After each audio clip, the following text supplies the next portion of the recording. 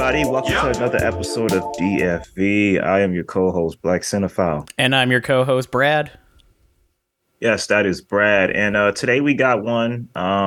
This isn't going to be a full anime month for us, but we figure we got to throw some anime in there just to get it in for the month.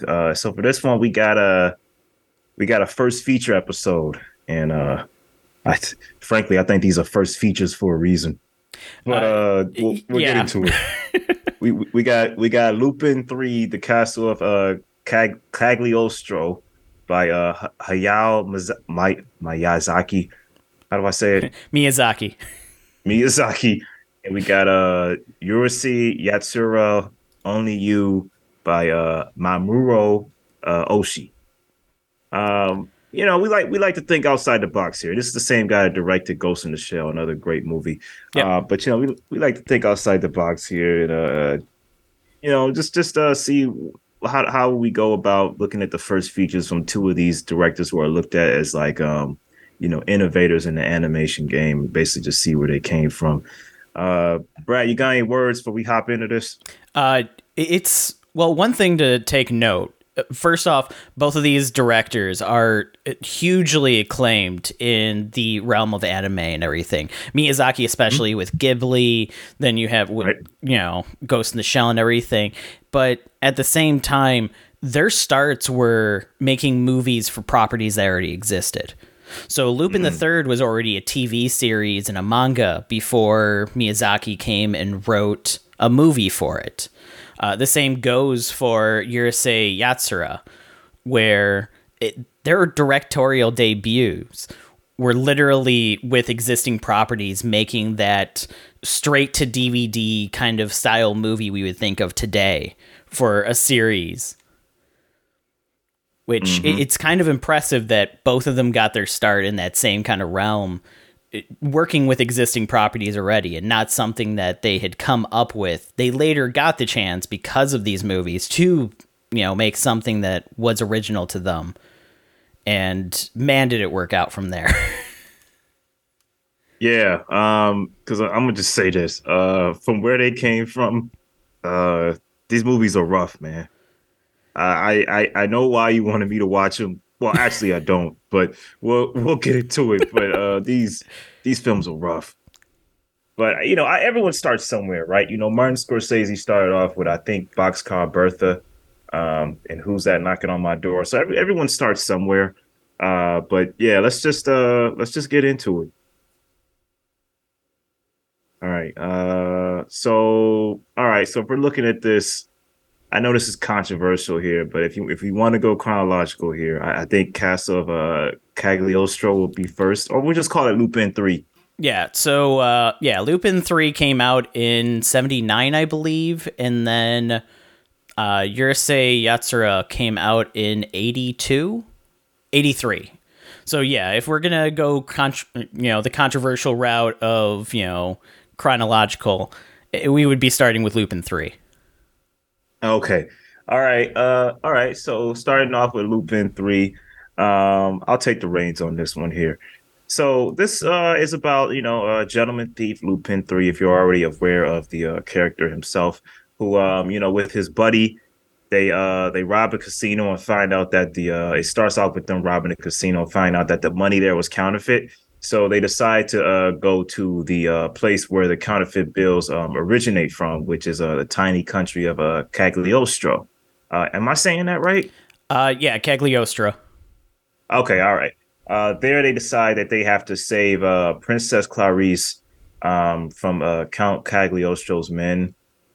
So basically that becomes like the main plot line of what Lupin's trying to achieve here.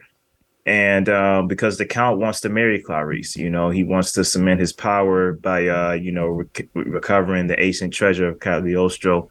And Lupin's a thief too, so it works in his power for the sake of love and for the sake of riches to stop him. And that is bare bones, the plot of Lupin 3. Yeah, so prior to this movie, have you seen anything when it comes to Lupin the Third, or? Not one thing. Okay, so when it comes to Lupin the Third, I first got introduced to it when it was on, I think it was on Toonami or Adult Swim. I can't remember where it started. And it was one of those like very goofy animes. So even though I can tell. Yeah. So you have a very charismatic thief with Lupin who is just getting into all kinds of hijinks. It's very rubber bandy in its like animation style and everything like that, making for a very fun animation with, you know, colorful characters and everything alike. And when it comes to the movies, I have yet to see any of the movies. This is actually the first time that I watched this one.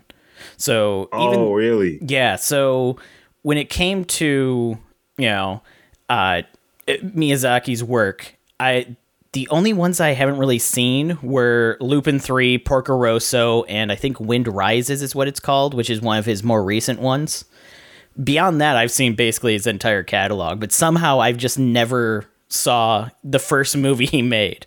So that was one of the reasons I was like, okay, we can throw this on the list. It's a directorial debut. It's one that I haven't seen before. You know, Lupin the Third is like a really good series. And it's one of those beloved series in Japan and internationally as well.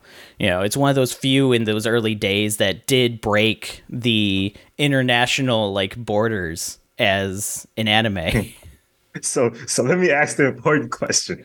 So after you make that decision, do you feel good about yourself? I can say that I enjoyed it. Because at the same time, this is exactly Lupin the Third. This is exactly what I expected from a movie for it. It's very self-contained. All the characters that I recognize showed up and everything. I can see from your perspective watching this and not understanding any of the characters when they pop in, you know. See, but that wasn't a problem to me. And it's not like this film has a huge problem with me. Like, I think it's good for kind of the goofiness that it is. I enjoyed some of it. But it's like I like the way it starts off. I like the goofy relationship between Lupin and his partner in crime. Jigen. What's his name? Jigen. Yeah, I like their relationship. It's kind of goofy and funny in a way. It's just as watching the film, I don't know. Like it's because I wasn't. Well, it shouldn't be a problem even if I don't know the world, because I still should be able to enjoy it. Mm-hmm. But a lot of it was like it just wasn't really like grabbing me. Like, you know, when I watched Super Mario Brothers, the 90s version, you know what I mean, with Bob Hoskins and John Leguizamo, I still had a good time, even though I didn't know who these characters were. You know, even with the animated film, I didn't know who, I knew who Donkey Kong was, and I know Mario and Luigi just by knowing them. But even though I didn't know the princess chick, I still had a good time. You know what I mean? Something like this, I'm like, it just didn't grab me. I enjoyed looking at it because, you know, when old animation looks good, I like looking at it. But that's about as far as I went with this one. Well, yeah, even for a movie that came out back in 79, the movie still looks fantastic by today's standards. You know, that hand-drawn animation does look really good. And at least to me, it still looked good. I don't know if you had a difference of opinion on that one. I mean, it looks like 70s animation, but it looks like good 70s animation. Like, right. let me put it that way. Like, it's not blowing me away like Studio Ghibli blows me away. All right, this isn't peak Miyazaki here. Yeah. But I was like, okay, I can see how this is where he started. I can see it. Yeah, this movie had like a fairly high budget compared to most movies at the time because it was Lupin the Third. And it was the third Lupin movie to come out, ironically, as well. But I gotta say, when it comes to this movie, it definitely follows the same traits that the show has, where you have Lupin just kind of getting into a mess, bringing Jigen with him, and along the way, Interpol comes because they're trying to stop Lupin at all costs. They end up uncovering something that's even more dastardly going on because Lupin happens to be involved in it in some way. And then they end up taking that down, and then Lupin escapes. It's the classic plot line. And at the time, it was... I'm not going to say it was a revolutionary storyline, but a lot of things have adapted that kind of momentum when it comes to like the thieves and cops kind of back and forth, that it is a little bit more stereotypical at this point to be like, oh yeah, the thief comes, the cops come, they find out something bad, the thief escapes, and the cops still get like a big bad captured. But at the time of this movie, it wasn't as cliched. Yeah, I mean, listen, I took it for what it was. I gave it some grace, you know what I mean? Like for a late 1970s film, I'm not gonna say it didn't keep my attention. Yeah, I gave it some grace. I think the villain is pretty villainous, and I like The Count. I like yeah, I think the Count is pretty villainous. I like the tricks that Lupin pulls, especially in like the last act where he you feel you almost think that they're stabbing through his body or whatever, that it pops open and there's money falling. Like, I gave this film grace for what it was. Oh yeah. Yeah, he's a charismatic thief that has a lot of fun with what he does.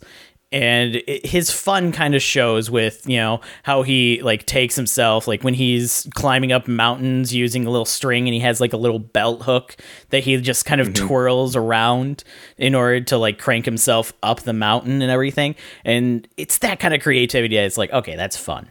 This is a fun movie to me, where it's not always going to be like a deep movie. You're not going to walk out of it and go, man, that was thought provoking. But at the very least, I walked away going, that was a fun movie. I had fun watching that. I was smiling through that. Yeah, I mean, I wouldn't say I was necessarily smiling, but I was like, it's like, okay. I kind of walked away like, all right, I get it. And I said, all right, sure. Yeah, I ain't got much to say about this one, man. This one really wasn't your kind of movie at all. Oh, if you think I got something to say about if you think I'm mum for words on this, wait till we get to the next one. But I know I liked it. I mean, I kind of looked at it as what's the one film we watched that I told you I didn't really get much out of? Was it 5 centimeters or Your Name? No, I like Your Name. Yeah, it was 5 centimeters per second. Yeah, I did like kind of like with that film. I know they're two completely different movies, but when we're talking about anime, it's like there's some films, whether it be anime or whatever genre it is, that I just don't get much out of. I was like, all right. I like Lupin. I like his relationship with his buddy, but again, that was kind of like the only redeeming factor to me, to be real. I like the animation too, I'm gonna be honest. Okay. Yeah, because I'll admit, when it comes to the plot, by today's standards, it's pretty bare bones.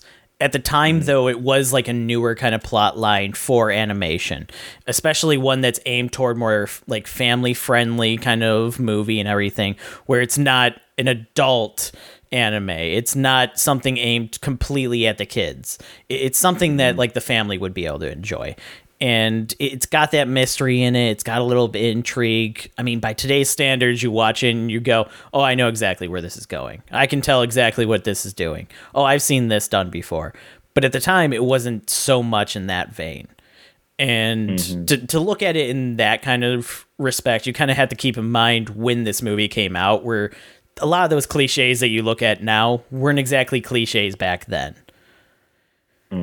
And even looking at it today, the cliches, they work. They're coming through. You have the whole, like, it turns out that he had a past kind of interaction with the princess at one point where he kind of knew her a little bit, but he had forgotten about it until they had come together again. It's a cliched thing now, but at the same time, it's done well. It's not like it was kind of over the top or forced into the movie at all. It kind of falls into place, and there's little clues hidden throughout the movie that lead you up to that point, which is nice. But yeah, it's definitely the first from Miyazaki, and it does feel like, an intro for Miyazaki. It has a lot of elements that you would see later in his movies when it comes to like character interactions and everything like that. And the fact that you got to work with a character that was already popular is kind of already a cool thing, especially for directors when they get to go, I really like this.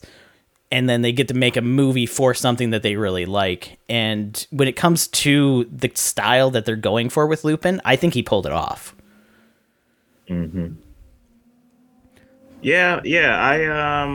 Yeah, for what it is, it pulls off what it's trying to do. Uh, sure. I could see, I could see how this is an influence on animators today. Like I know John Lasseter, who was pretty big at Pixar for Toy Story 1 and 2, among others. Said this was an influence on him, Hmm. as well as other Disney films. Like I can see how this is an influence. I can see how this is kind of like the launch point for like how Miyazaki came from this and became the great animation director we know today. Um, all right, you ready to go on to grading here? Yeah, we can jump into that. So I'll let you go Look, first. listen. I understand what this movie is. This is just my subjective view. This is a 2.5. Okay. I mean, that's fair. You don't have that Yeah, connection with Lupin the Third. I'm not It's, gonna yeah. be a dick. It's Right, a yeah. 2.5. I mean, it's nice animation for its time. It just didn't grab me like that. This one I put it at a good like 3.5 out of 5. I think it All right. basically hits the notes that it needs to hit and everything like that. It's a Lupin the Third movie. It's not trying to be something exponentially, big. It's not supposed to be thought provoking. It's not supposed to make you go, "Oh man, that's a movie I'm going to be thinking about for the next week." On this scene and that scene. It's a fun movie to sit down and watch and be able to enjoy. And for what it was, it hit that note for me. But at the Mhm. same time, I also have a connection to Lupin the Third and that series that I can look Fair back at enough. this and be like, oh yeah, I remember these characters. I remember these hijinks. Oh, he's doing the thing. I remember that from the show. That's nice. And it's not one of those anime that I think of often. It's not in the same vein to me as like Dragon Ball Z, where, you could pop me into any Dragon Ball Z trivia and I'd be able to answer every question front to back. Like it's nothing. Lupin the Third, I might be able to get a couple of those, even though I still watched that around the same time that I watched Dragon Ball Z. It didn't have that much of an impact on me overall. Mm. But still Yeah. watching this movie, it brought back those nostalgic kind of feelings I had toward it and made me go, yeah, it's a fun show still. This is a fun movie to a fun show. And yeah, that's what it is. Yeah. I agree. And that brings us to the second movie we're going to be talking about today with Urusei Yatsura, Only You, which is a continuation of the first season of the anime Urusei Yatsura. I'm going to butcher this name a couple times Yeah, throughout I'm this, not even gonna try to say it right. I'm gonna just say UI. but or we can just say Only You. But Sure. this was the first feature film for this series, directed by Mamuro Oshii, who would go on to direct Ghost in the Shell, as we, talked about previously. But in this movie, we kind of continue on since the first season of the show, where we have the two characters with Loom and Ataru, who are together, but we find out that Ataru has accidentally proposed to a second girl in 11 years prior to the movie taking place from another planet, who has come back in order to take him back for that proposal. And through that, we have the kind of romantic comedy aspects that this show had come back for this movie, as we have Ataru, who is a very, I want to say like brash person and not very caring at all. Especially toward Loom. And as he tries to go, well, Elle is the name of the girl that he accidentally proposed to in the past. And he completely, like, full force goes, oh, yeah, this is somebody that I could be with. This is a princess. I want this. I can use this power and everything. It's exactly what his character is. But obviously, things go a little awry and so on. But yeah, when it comes to this movie, that is the bare bones plot of it. And I'm going to go ahead, take wild guess in the dark here that prior to this movie, you had no idea anything about, this series of Urusei Yatsura. You know what, man? Part of the thing I love about this show we got here is that I just jump in head first. You know what I mean? And whatever may come, may come. And most of the time that hasn't screwed me. but sometimes you go, all right, hey, you do one YOLO, you only live once, never again. But nah, I knew nothing about this show or the series which from which it came. So, a little bit of background on this series. So, this series was very popular over in Japan and Europe. It really didn't Okay. hit a popular note over here in the States. So, this is one of those ones where you'll actually see artwork of the characters like in promotions for different things like collaboration manga and collaboration shows and stuff more than Mm-hmm. you'll see the characters over here. I want to say actually there was for the longest time this didn't even have a dub over in the States. And with the new Okay. series, I don't even know if they've done a dub for it yet or not. But it comes down to this is one of those ones that most people like in Europe, they'd be like, oh my God, I know that show. And over in the States, you could basically post, the pictures up and people would be like, yeah, it's from an anime, I think. It's like a cartoon, something like that. That's Mm, all you're going to get. So with this one, it doesn't surprise me that you hadn't heard of it at all because stateside, it is a very like niche one that hits even like most huge anime communities still really don't know much about this one aside from the fact it exists. and it's funny that we wouldn't have came across this one if we didn't like if the director behind it wasn't somebody that made such an Mhm. influential film later in his career, which we talked about, Ghost in the Shell. So yeah, I mean at least I know about it now. Yeah. But yeah, I hear what you're saying. Yeah, so this is one that like even I had no connection to prior to seeing it. Like I know the bare bones plot of the anime, which is, Mm-hmm. Ataru accidentally proposes to Loom under circumstances that he doesn't understand that she takes as proposal, as which she falls madly in love with him because this is the first guy to ever propose to her and she decides to stay on Earth to marry him as soon as he finishes school and everything. So that's the plot of the show, where she's madly in love with him. He wants nothing to do with her. It was all like a circumstantial accident that he proposed to her in the first place, but she will not let it go.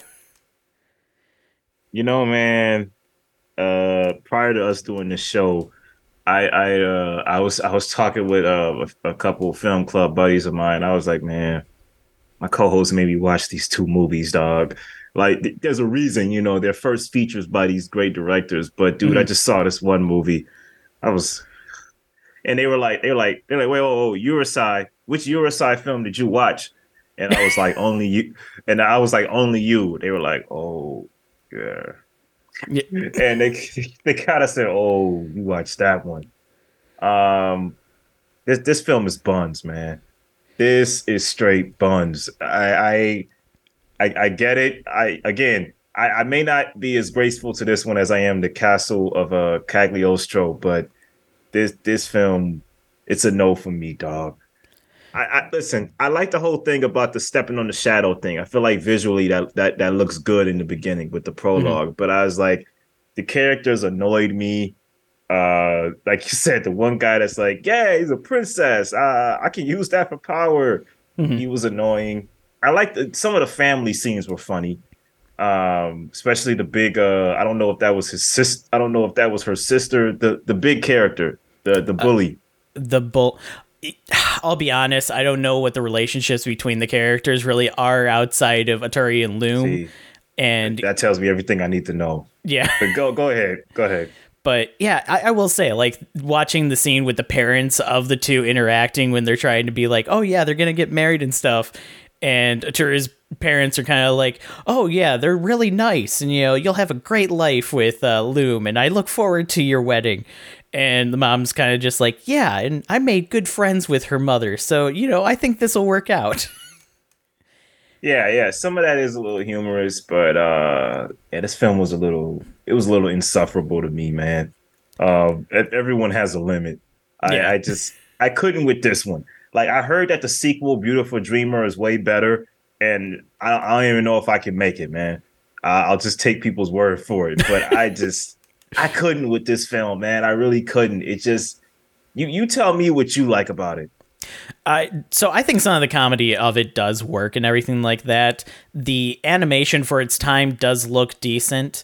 And I know that's one of the things that people like brought up for this movie when I was looking up like what other people kind of thought of it was people back then when it first came out in, 83 were kind of going, "Oh my god, the animation on this is fantastic. It's spectacular compared to the show." And if you look at like a comparison of what the movie looks like versus the show, yes, the characters are a whole lot more detailed. There's a lot more going on with the movie than there was the show. And but by today's standards, the animation's fine. I honestly think Lupin 3 looks better than this movie, even though that came out 4 years prior to this movie. But that's my thoughts on it. But when it comes to this one, it's pretty bare bones. There's not really much to go off of when it comes to it. I was kind of hoping for something more, especially with something that's based off an existing property, to be like, okay, this is going to be like the big theatrical spectacle for this, because when you think of like anime that get their first time movie, a lot of them are pretty big moments. And while they do have kind of that mix of ones that talk about like the past of the series so newcomers can watch versus ones that are purely for fans, this one falls into the category of purely for fans because it does not explain anything whatsoever. Even like the little bit of information I knew between, Ataru and Loom doesn't get explained in this movie whatsoever. It just kind of comes off where everybody's going, "Oh man, did you hear that, Ataru's kind of proposed to this other girl? Who's this other girl? We don't know." And then find that it was like something made 11 years prior. And still, even then, you have Loom going crazy. And she even seems even crazier in this movie because it's never explained. And you can tell that Ataru has no interest in her whatsoever. Which it has like a comedy aspect that has some good kind of funny moments with it between those two, where he's kind of going, "Yeah, I don't care. Can you leave me alone now? I want to be with this other girl, but you've never seen her before. Yeah, I'll take my chances." Yeah. I just at some point I just say, yeah, I don't. I just didn't really care that much. I mean, listen, I give everything a fair chance, and this just wasn't that one for me. It's like, and I know we're looking at debuts here because we're looking at first features, but not everyone has a great debut like a Satoshi Kon. You know what I'm saying? And that's just the way it is. But you can see where people have gone from. See, I'm not familiar with a lot of Mamoru's stuff outside of Ghost in the Shell, but from what I've heard, he just got bigger and better past this, and I believe it because I don't think it's hard to go bigger and better past this. I don't think that's a hard goal to go for. Yeah, I didn't like this movie, man. Yeah, so basically, would you say that this movie wasn't for you mostly because you didn't understand parts of it, or just even with that in mind, you were just like, it's too bare bones, there was just nothing special about it, nothing grabbed you at all? Even with that, it was just too bare bones and nothing grabbed me. Okay. I mean, that's fair. I get that 100% because I agree 100% with that. This movie just kind of floats by. It's very forgettable on scenes, aside from like some moments where it's like, oh yeah, it turns out that the princess of this planet is freezing every guy that likes her in order to keep their love frozen forever so it'll never thaw out.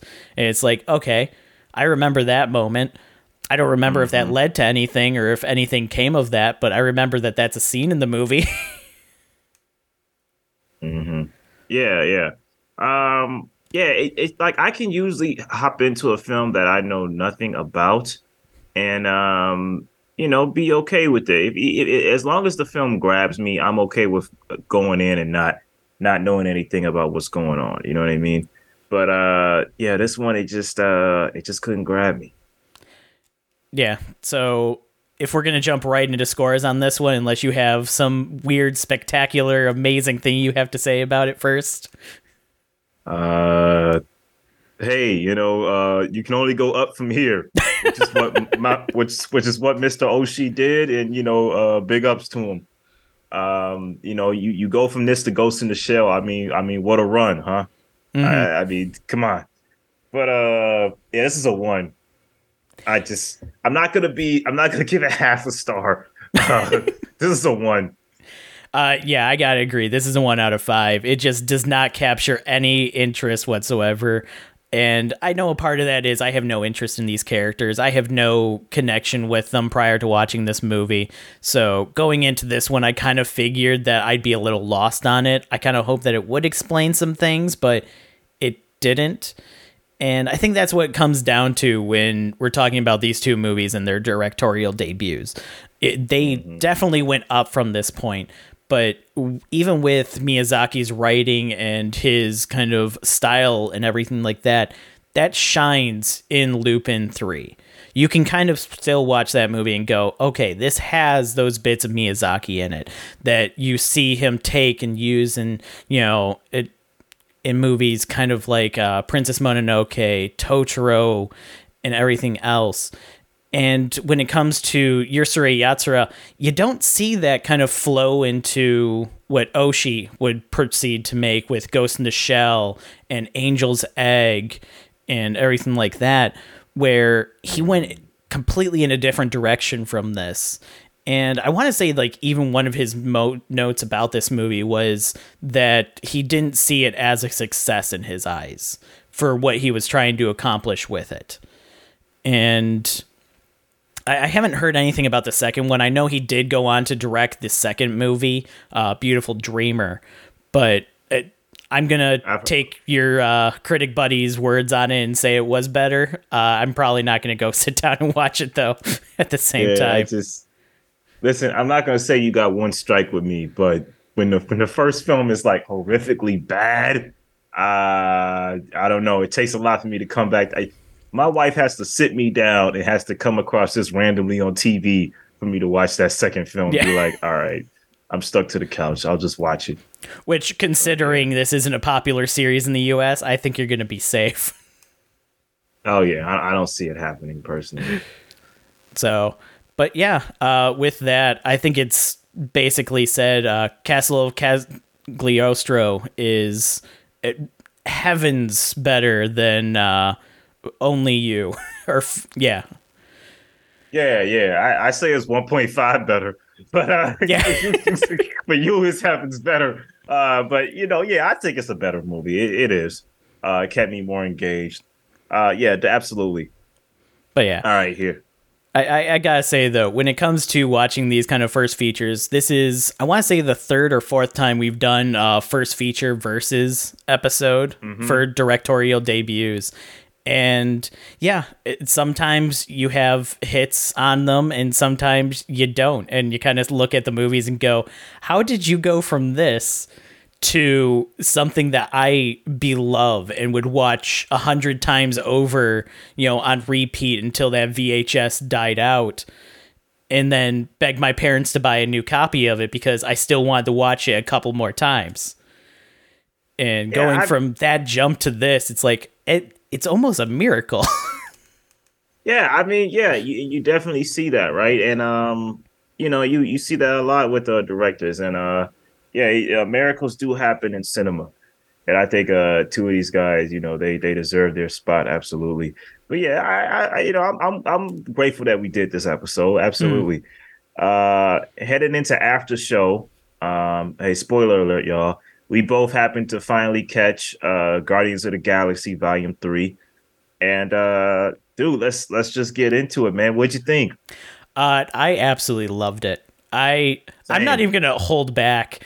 This movie was everything I wanted from a Guardians of the Galaxy sequel and some, because I will say right off the bat, I think Guardians of the Galaxy was one of the better movies of the second phase of the MCU.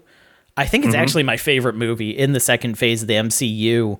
Or no, it's just under Winter Soldier when it comes to that. Everyone loves Winter Soldier, man. Right. I never quite understood it. I mean, I liked the movie, but I never quite understood why everyone loves it so much. But that's a different conversation. Yeah. But when it comes to the Guardians of the Galaxy movies, and then Guardians of the Galaxy 2 came out, I absolutely love that movie. I had a blast with it. It was cheesy at moments, but at the same time, I was just absolutely entertained, smiling ear to ear the entire time. It hit emotional notes. It had fun moments and everything like that. It had great effects to it. It had some, cheesiness with it, but the cheesiness of, watching Star-Lord, use his god powers to make Pac-Man is like, okay, that's funny. Watching Yondu scream, "I'm Mary Poppins, y'all." Okay, that's funny. I like it. It's cheesy, but I'm enjoying it. And then with this movie, it basically, if you were to go, Guardians 1 was just a very fun, colorful movie. Guardians 2 was a colorful, kind of sad, happy movie. This movie is a dark, dreary, depressing movie. And I absolutely loved it the entire time through. Yeah, I gotta completely agree with you, man. Guardians of the Galaxy 1, when I saw it in theaters, I loved it. That whole phase kind of just is kind of a blur to me. I mean, at this point, to me, it's before Endgame and after Endgame at this point. But I would say that it was one of the stronger ones I saw within that era. Guardians of the Galaxy 2, I wasn't really too much of a fan of because it felt like the same movie, just I think longer. But I did like there's some good moments in Guardians too. Like I like Kurt Russell, Mary Poppins, y'all. There's moments I like in Guardians too, right? It's not a bad sequel. It's just kind of in my mind the same kind of movie. Yeah, it didn't expand on it. It kind of just kept going the same, distance. Right. You like this? Let's give you more of that. That's kind of what Guardians 2 is. But Guardians 3, dude, I love the change of emotional pace here. Oh, yeah. Because when I went to go see this film, it was at a screening with my wife. And I was kind of like, I heard that they were kind of going to go into Rocket's backstory. And I'm like, I wonder how James Gunn is great at doing this. Like James Gunn, this guy who came from making B horror movies, great B horror movies, by the way, great dark comedies. He knows how to make the macabre and the grotesque emotionally heartwarming and heartbreaking at the same time. Like he has a knack for that, and to translate that to like a mainstream field such as superhero films, I mean, it's a gift, So coming off Suicide Squad to this, I said in my review on 8-Bit Waffles, dude, I said this guy, I don't know if you know the biblical story of Job. But when this guy kind of went on exile in Hollywood and everyone kind of wrote him off, except for the Guardians actors themselves, out of nowhere, he just gets hit with DC saying, "Hey, you want a spy? Come over here. Let's give him you want the Suicide Squad? Here you go," and completely nails it, and then gets reinstated at Marvel, and then becomes the co-head of chief at DC. I mean, that's like the ending of Job, with like less suffering, but like with a ton more blessings. You know what I'm saying? Like it's like going from that and then having this be like your final go through at like Marvel. I mean, well done. I mean, looking at this film, like I said, it's I wouldn't even say this movie is for kids, teenagers maybe, but like I don't even know. Like I heard like one of my nieces, her parents took her to see this, and I was okay with it, but I was like, that movie might be a little too dark for her though. Because like Rocket's backstory is so heartbreaking. It's heartwarming as you see these characters that he's locked up with become friends and everything like that. But you just know something dark is around the corner. You know that these friends haven't appeared since in any of the other movies, and they're only in flashback sequences. Something's gonna happen, right? And it's a James Gunn film. So something dark is gonna happen, and when it happens, it's so heartbreaking, man. And it's like there's two plots here. There's the plot of Rocket's backstory as he's lying on the gurney, kind of fighting for his life. We learn more about how he became Rocket, and it's at the hands of the High Evolutionary, right? And then there's the second plot where the Guardians are trying to save Rocket's life and go after the High Evolutionary. For a certain, we're going to call it a MacGuffin that they need to save Rocket's life. And, then you got Adam Warlock and everybody like that coming after them. So that side plot is a perfect bare bones Guardians plot. Hmm. This one right here elevates it past the first two Guardians with this emotional weight of Rocket's backstory. Oh yeah. Uh, Dude, I gotta admit, it's been a while since I finally just clapped so loudly in the theater than when Rocket cut my man's face, because I Oh was like, "You bastard!" Oh man. yeah. It's a powerful scene. Like it's when it comes down to like his entire backstory and everything. It's depressing. It's sad. Like the fact that his first word are hurts, and and that's all he can say for a little bit is just hurts. Mm-hmm. And he starts getting a relationship with these other people that were kind of in the same situation where they were being tested on by the high evolutionary in order to create the perfect beings.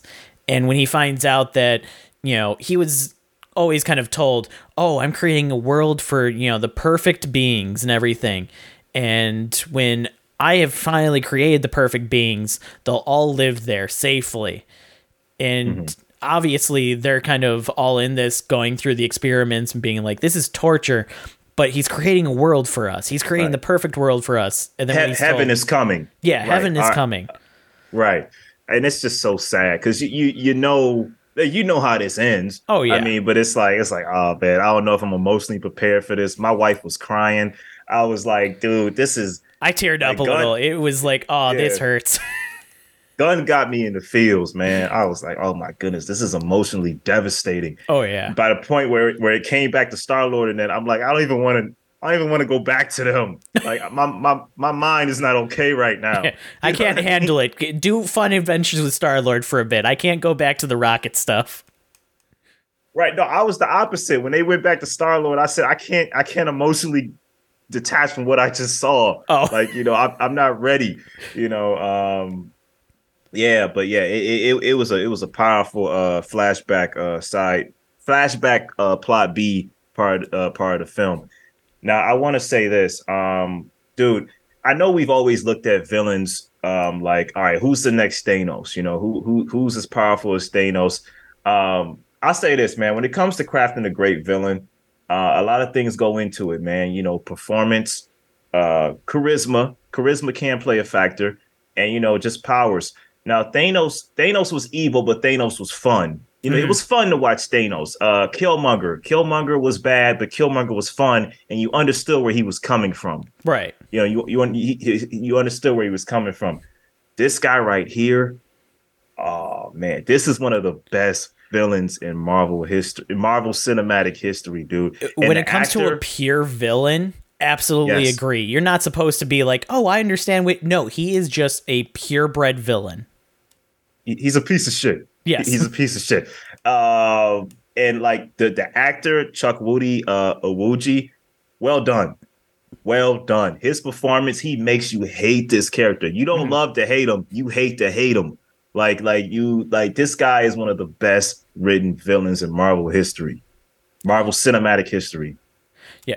I don't know if he's one of the best written villains, but when it comes to being like a villain that's just like, most of Marvel's best villains are the ones you go, I see where they're coming from. With him, he Mm-hmm. is a fantastic villain that you're just like, no, I want to see him die. I want to see the Yes. bullet between his eyes right now. So much so that when it finally came face to face, now I got a little mad at this because I'm like, Marvel made James Gunn do that. Like when it came face to face, and I love how everybody comes in and kind of gets their licks in on him Hmm. to the point where he finally falls down and Rocket has the gun on him, and Star Lord's like, end him, and Rocket's like, nah, we're Guardians. I was like, get the heck out of here. James Gunn was probably in the room like, y'all really not gonna let me kill him? It's like, nah, it's Marvel. Okay. Yeah. Like, I was kind of sad that Rocket didn't get that like final shot, but at the same right. time, it's like, okay, I can kind of see it from a growth of his character kind of thing, that throughout his entire life, he's been running from this guy and fearful from him. And now it comes to a point where he has, a gun to his head and he goes, I don't fear you. I pity you. You're not worth my time or my thoughts, and just leaving it at that. I think that's I think that's a superhero cop out though. It is a superhero cop out, but it kind of works with his kind of story progression throughout the movies. I guess. Speaking about plot A though, dude, I loved it, man. I loved usually I like Chris Pratt, but I don't like it when they try to make Star-Lord like so dumb. And this one you see some maturity. Like you see him like, he dealt with the loss of his fiance. The one that's in the universe now has no emotional connection to him. So he dealt with the loss of his I don't know if they were married, but his fiance, he's dealing with her sister, Drax, and the whole team. But he's not the leader he once was. In the beginning, we see him like getting a little drunk. But he has to pull it together for his buddy Rocket and bring him back to life. I like the plot A. I like the plot A. The Guardians getting back together to save Rocket's life. What I was gonna say was now I was a little wary on my man's character, Will Poulter's character, Adam Warlock. Yeah, because I was like, okay, so what's this guy's deal? He just has a conscience. But as the film went on and you kind of learn a little bit more about him, I was like, this isn't a bad, dumb villain. Like, I kind of like him. Like, he grew on me throughout the movie. He does. He's very well written, especially since it's not like the Warlock from the comics. And they explain why it's not the same Warlock that we expect to get from the comics, where he is this like almighty being that protects the universe. Instead, he didn't get to grow to that potential before his cocoon was open because, the High Evolutionary wanted him now in order to get Rocket back for him. So he is very much like a kid in an adult body. He doesn't understand, like some of his jokes were great in the movie, show this person what kind of power we have. And he just absolutely melts the guy. He's like, how are we supposed to get information from him now? He told me to show him my power. You showed, yeah, I did what you asked. But hey, I gotta say, go ahead. Yeah, but one thing that I absolutely love that they did with this movie, beyond everything else, is the world wasn't at stake. The universe wasn't in trouble. This was about saving Rocket. Their journey was going to get information to save Rocket. There was no, if we don't do this, the world as we know it is going to end, or this person's going to take over the universe. The High Evolutionary was in his own pocket of the universe, just creating his own stuff. He wasn't really meddling with anything else. He was only meddling with what he was touching, or what he claimed was his property, which was planets he was creating himself. So he wasn't a threat to the universe. The threat was Rocket, was in trouble and they needed to save Rocket. And I like how it was brought down to this kind of movie pace where you're not going, well, why didn't they call in, the Nova Corps? Or why didn't they go and call Captain, Marvel in order to help them with this? Well, it's because they didn't need that. They were trying to save their friend. They weren't trying to save the universe. Mm-hmm. Yeah, I agree. I gotta say, man, as far as side characters go, I hadn't seen the holiday special before this. I'll watch it one day.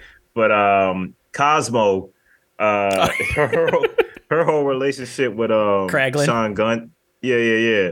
Sean Gunn's character. I like that, man. Like I like how, at one point she kind of like upstages him on trying to move the thing. The arrow. Right. He goes, you're a bad dog. She's like, what? No, I'm not. Take it back. And I like how when they're playing cards with Howard the Duck, at some point she goes, listen, I survived through the Cold War. I've been lost into space, but I have never, ever been called a bad dog. Yeah. And everyone goes, ah. Yeah, I love how it's like being set up like, yeah, back on Earth, they put me in a rocket, they strapped me down, forced me into the pod, launched me into space, never to come back. But at the very least, they never called me a bad dog. They was like, let it go, Cosmo. And he kind of double downs on it. And she goes, it still hurts. Yeah. I know you don't mean it, but it still hurts. Take it back.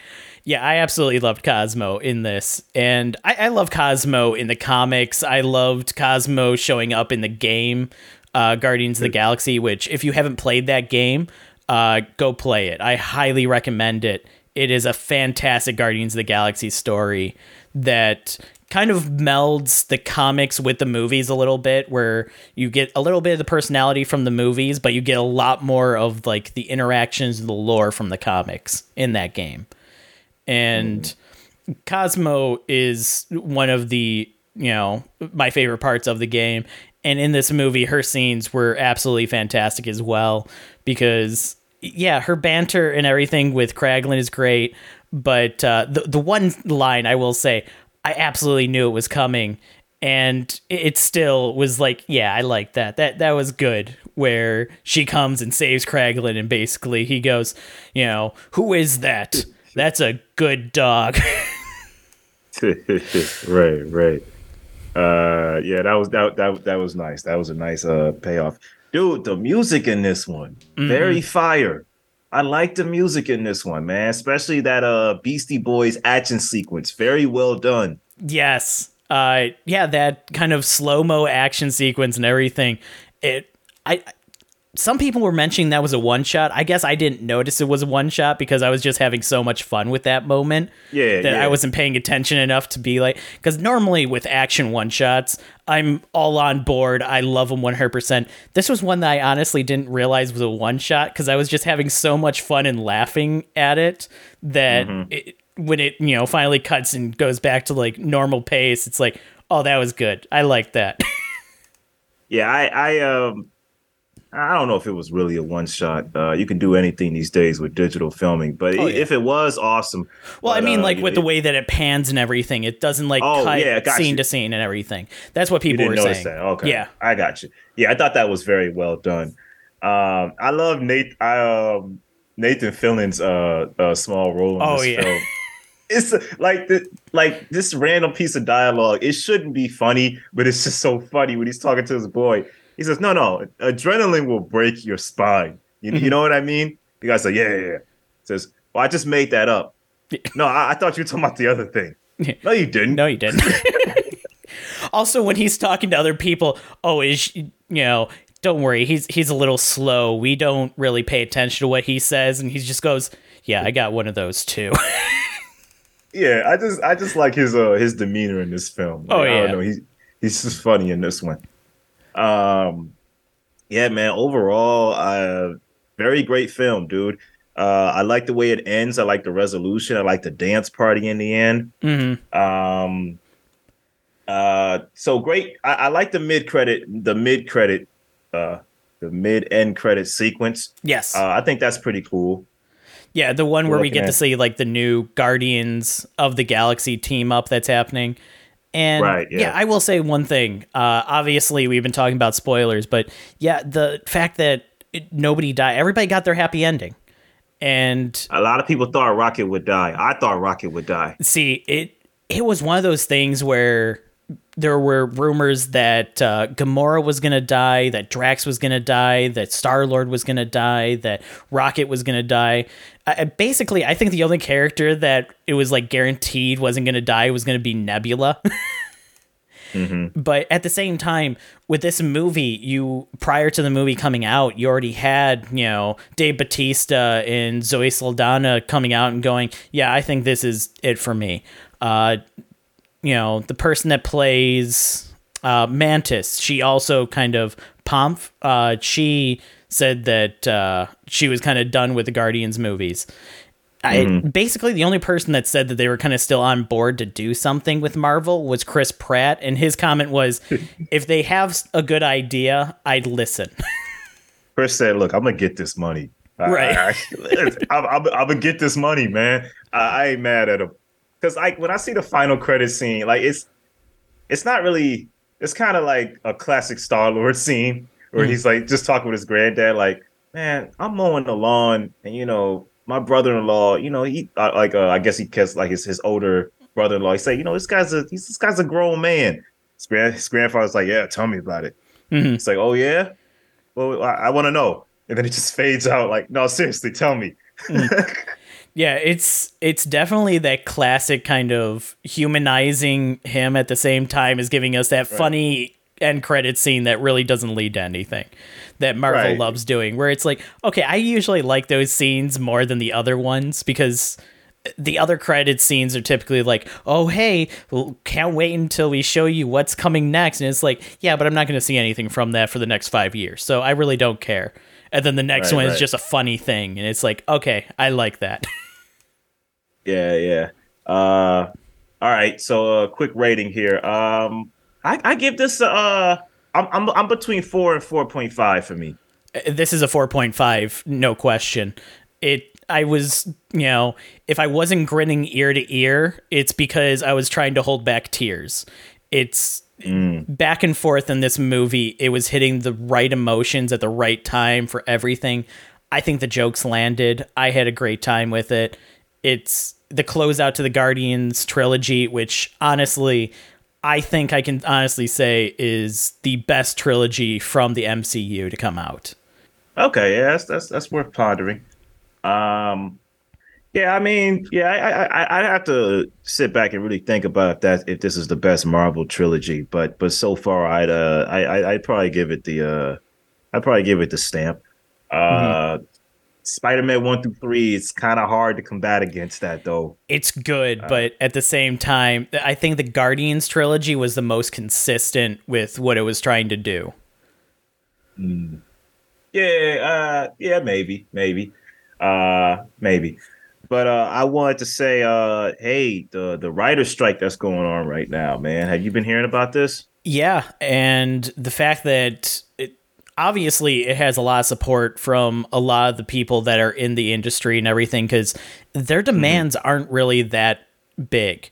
Most of their demands right now are guaranteeing that the same protections that television has move over to streaming, because everything's moving to streaming. And Absolutely. I don't think that's a big ask to be like, hey, you gave us these protections for people that are working on, TV shows like, CW shows, for instance. They have protections where they're guaranteed payout for their day's work and everything like that. And for, everything that's going on with the writing, for going on with the production, there's protections that they have. Streaming doesn't have those same protections right now. And with most things moving to streaming, like HBO and Discovery, Warner, they're not making TV shows anymore. They're now making shows for streaming platforms. Yeah. Warner Brothers Discovery. I remember one person saying like, dude, I didn't pay for my HBO Max to watch 90 Day Fiance. I paid to watch Sopranos and Deadwood. I didn't pay for this. Because HBO Max might be ending soon, I believe. It's going to change over from HBO Max to just being called Max. And they really haven't said much aside from the name change, and there were going to be some structural changes coming, which means absolutely we could do anything we want. Structural changes could literally be anything. Yeah, because I remember they had a Max HD plan, and then there was a Max Ultra HD plan, and I was like, what? No. There was a Max Plus plan. There was a Max Ultra Plus plan. I'm paraphrasing here. And I was like, well, what's the Ultra Plus plan? I mean, is that like no ads all the time, and the other one's like no ads except for like at night? Like, what does that mean? Yeah. They're like, oh, I think it means Ultra HD. I was like, oh, okay. But they could at least just say that. You know what I mean? And make it more clear. Yeah, it's kind of like the Netflix plans. There's 15 tiers. Well, what's the first tier? The first tier is where you can only watch the Transformers movies. What's the second tier? You can watch the Transformers movies without ads. It's... Yeah, I don't get it. I don't know. But with this writer strike that's going on right now, Blade got delayed again because of the strike. Basically, most big notable movies that have already been announced, years in advance, those are all being pushed back or delayed in some regard. And the ones that haven't been announced for delays, I gotta believe are coming soon, or at the very least, once the writer's strike is over, they'll be like, okay, we're going to end up pushing this back a couple months and this back a couple months and everything like that. But yeah, right now, when it comes to a lot of TV shows and everything like that, we're not going to see the effects of the writer's strike, depending on how long it actually lasts, for about a year, probably. Because if I recall correctly, it was about 8 months after the last writer's strike that everybody started being like, well, all the writers were striking before, but TV sucks now. It's like, yeah, because that's all the stuff that was written during the writer's strike. Calm down. A lot of great shows had shortened seasons because of the writer's strike. I believe The Office season 1 is only 6 episodes because of the strike. Breaking Bad season 1 was only 8 episodes because of the strike happening around the time of production. I believe during production or during airing. But yeah, man, I'm in full support of the writers. As you know, I'm a writer. You're a writer. I'm in full support of them getting what they're asking for. One thing I would say here is that, look, tinfoil hat time. Tinfoil hat time. Everyone keeps talking about AI, and everyone keeps talking about, there's this clip I see of like a Wes Anderson made Star Wars trailer, or like if Wes Anderson directed Star Wars that was created by AI, and somebody was like, "Oh my goodness, say goodbye to cinema because AI got it now." Man, I watched that and I was like, I mean, that's cute to look at, but it looks creepy. Yeah, that's one thing that a lot of people that go, oh, AI is going to destroy the industry, AI is going to destroy this. It's like, no, it's not. First off, AI as it stands is a copy-paste tool. It's not capable of coming up with new ideas. It's only capable of regurgitating ideas that have already been made. It's only able to look up information and redistribute that same information. We're not going to see AI write the next Star Wars, because if we see an AI write the next Star Wars, we're going to just get a combination of the last Star Wars movies in a new movie. We're not going to get any new ideas. We're not going to get any new characters. We're not going to get any new kind of anything happening. And it's the same for like the visual aspect. That's why there's a whole lawsuit going on right now with the different like art AI programs, because they didn't create new art. What they did is they took old art and they just kind of smear it into different shapes to create different kind of ideas. Like, it's not creating a new picture of Will Smith eating spaghetti. It's taking a picture of Will Smith. It's taking a picture of somebody with their mouth open. It's taking a picture of spaghetti. And it's just kind of blending those photos together to get you this very creepy thing of Will Smith eating spaghetti. It's not new. It's just taking existing things and mashing them together to kind of give you something that's close to what you want. And I think a lot of people don't understand that, especially when you like read things online where like people go, oh, AI is going to totally disrupt the industry. It's like, it's going to disrupt it, but not in the way you're thinking. It's going to legally disrupt it. It's not going to disrupt it in any form that you're going to see. It's just going to make it so new laws are put into place to prevent other people's work from being able to be put into AI. Yeah. I want to tell you, man, shout out to the mothers. I know Mother's Day is coming up, but my mom and I were speaking about, the HBO show Westworld, right? Oh, yeah. Now, you're aware that Westworld, I don't know if we talked about this, was removed from HBO and HBO Max, right? Yep. I don't know if we talked about it on the podcast, but I know we've talked about it at some point. Yeah, which was straight up like strange to me, because that's actually a show that HBO owns, and they just removed it. So I was just talking to her, and I was like, yeah, I just thought that was such a boneheaded move. And, I ended up getting a package in the mail from her. I didn't know what it was. It was sent by surprise. She ended up sending me seasons 1 through 4 of Westworld on DVD. So I thought that was pretty nice. She didn't have to do that, but I thought that was nice of her. For a split second, I paused and said, dang, but it ain't Blu-ray. but I was like, I appreciate the gift. Yeah, I like that sudden pause of just like, oh man, the DVD box, you really couldn't spring the extra $10 for the Blu-rays. Right. No, but I was appreciative of it. But yeah, man, it just goes to show that, physical media at least in my mind, is still important. Well, there's another thing with I don't know if you I know we talked about it, but this was probably like a year ago now when it back happened when HBO kind of purged a bunch of its shows from the service, especially a lot of animated shows and everything, including canceling a lot of stuff. Right. Obviously, the one I'm most vocal about is Venture Bros. That, it's still a travesty, and I hope to God that they eventually revert that decision. But the other show that was kind of a big thing when it got, struck from the record, given how the last season ended with a giant cliffhanger, was Final Space. And Yeah, I remember you telling me that. that was a big one because the third season never got a home release. They actually canceled the Blu-ray release for the third season, and it wasn't available on any digital platforms to purchase it, like iTunes or Amazon or anything like that. And its license in the UK on Netflix was set to expire soon. I don't know if it's expired yet or if it's going to expire in the coming months. It's got to be coming up if it hasn't expired yet. But once that expires, there's going to be no legal way to watch the third season of this show, which is a huge thing.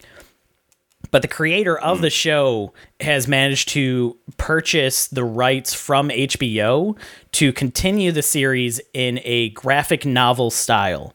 So to make a single graphic novel in order to close out the show and everything like that. And that's a huge thing. So I gotta say, if anybody is looking forward to, Final Space or anything like that and was really upset by that cancellation, go look up the Final Space. I think it's called The Last Chapters right now, but it's a tentative title. The book is a little bit pricey because he has to self-publish it. They basically gave him a laundry list of rules going, this has to be self-published. You can't go through another publisher for it. It has to all be done within this time frame. You can only do a single print run, so you're not allowed to continually print it and sell it. So the print cost is like $125 is what he has the pre-order at, because that's what it's going to cost him. I think he actually was talking like it's almost going to be a loss for him unless they get like a high enough volume to sell, because at the cost to print it, and he's going to be finishing the entire story, which he had 3 more seasons planned. So it's going to be a book covering like 3 seasons of this show. And yeah, I think that's a big thing that he managed to grab the rights to do this, even though, yes, is it not the format everybody's hoping for? Sure. Is it going to be pricey? Yeah. But at the very least, it gives that creator a chance to finish that story. And I think that's huge. Yeah, it definitely sounds huge, and it definitely sounds commendable too.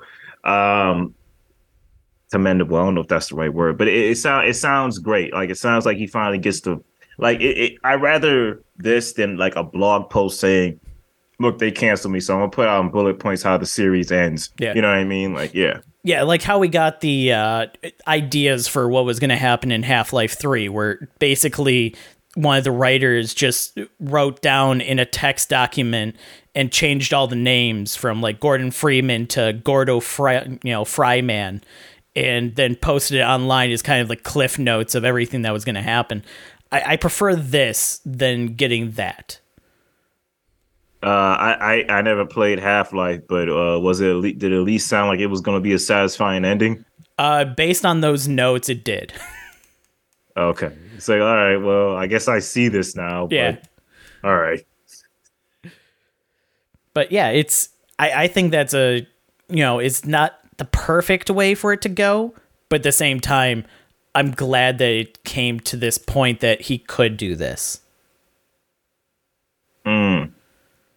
Okay. Yeah, it's looking like there's only like 112 left in stock. I gotta be honest, if I was a fan of the show, my wife will have my balls in a vice, but I probably would drop some money on this. I mean, I can honestly say I pre-ordered. As soon as I saw it popped up, I pre-ordered it instantly. It was a no-brainer decision to me. Okay. And it makes sense too because he's an animator, so I'm sure it's gonna be good. Oh yeah. Well, you let me know how it is when you read it. Oh yeah. All right. Well, this was a long one here, but we had a lot of meat on the bone that we had to cover here. But hey y'all, it's been another great episode of DFV. Remember to watch movies. Take in movies, love watching movies, and like, share, and subscribe, and take care.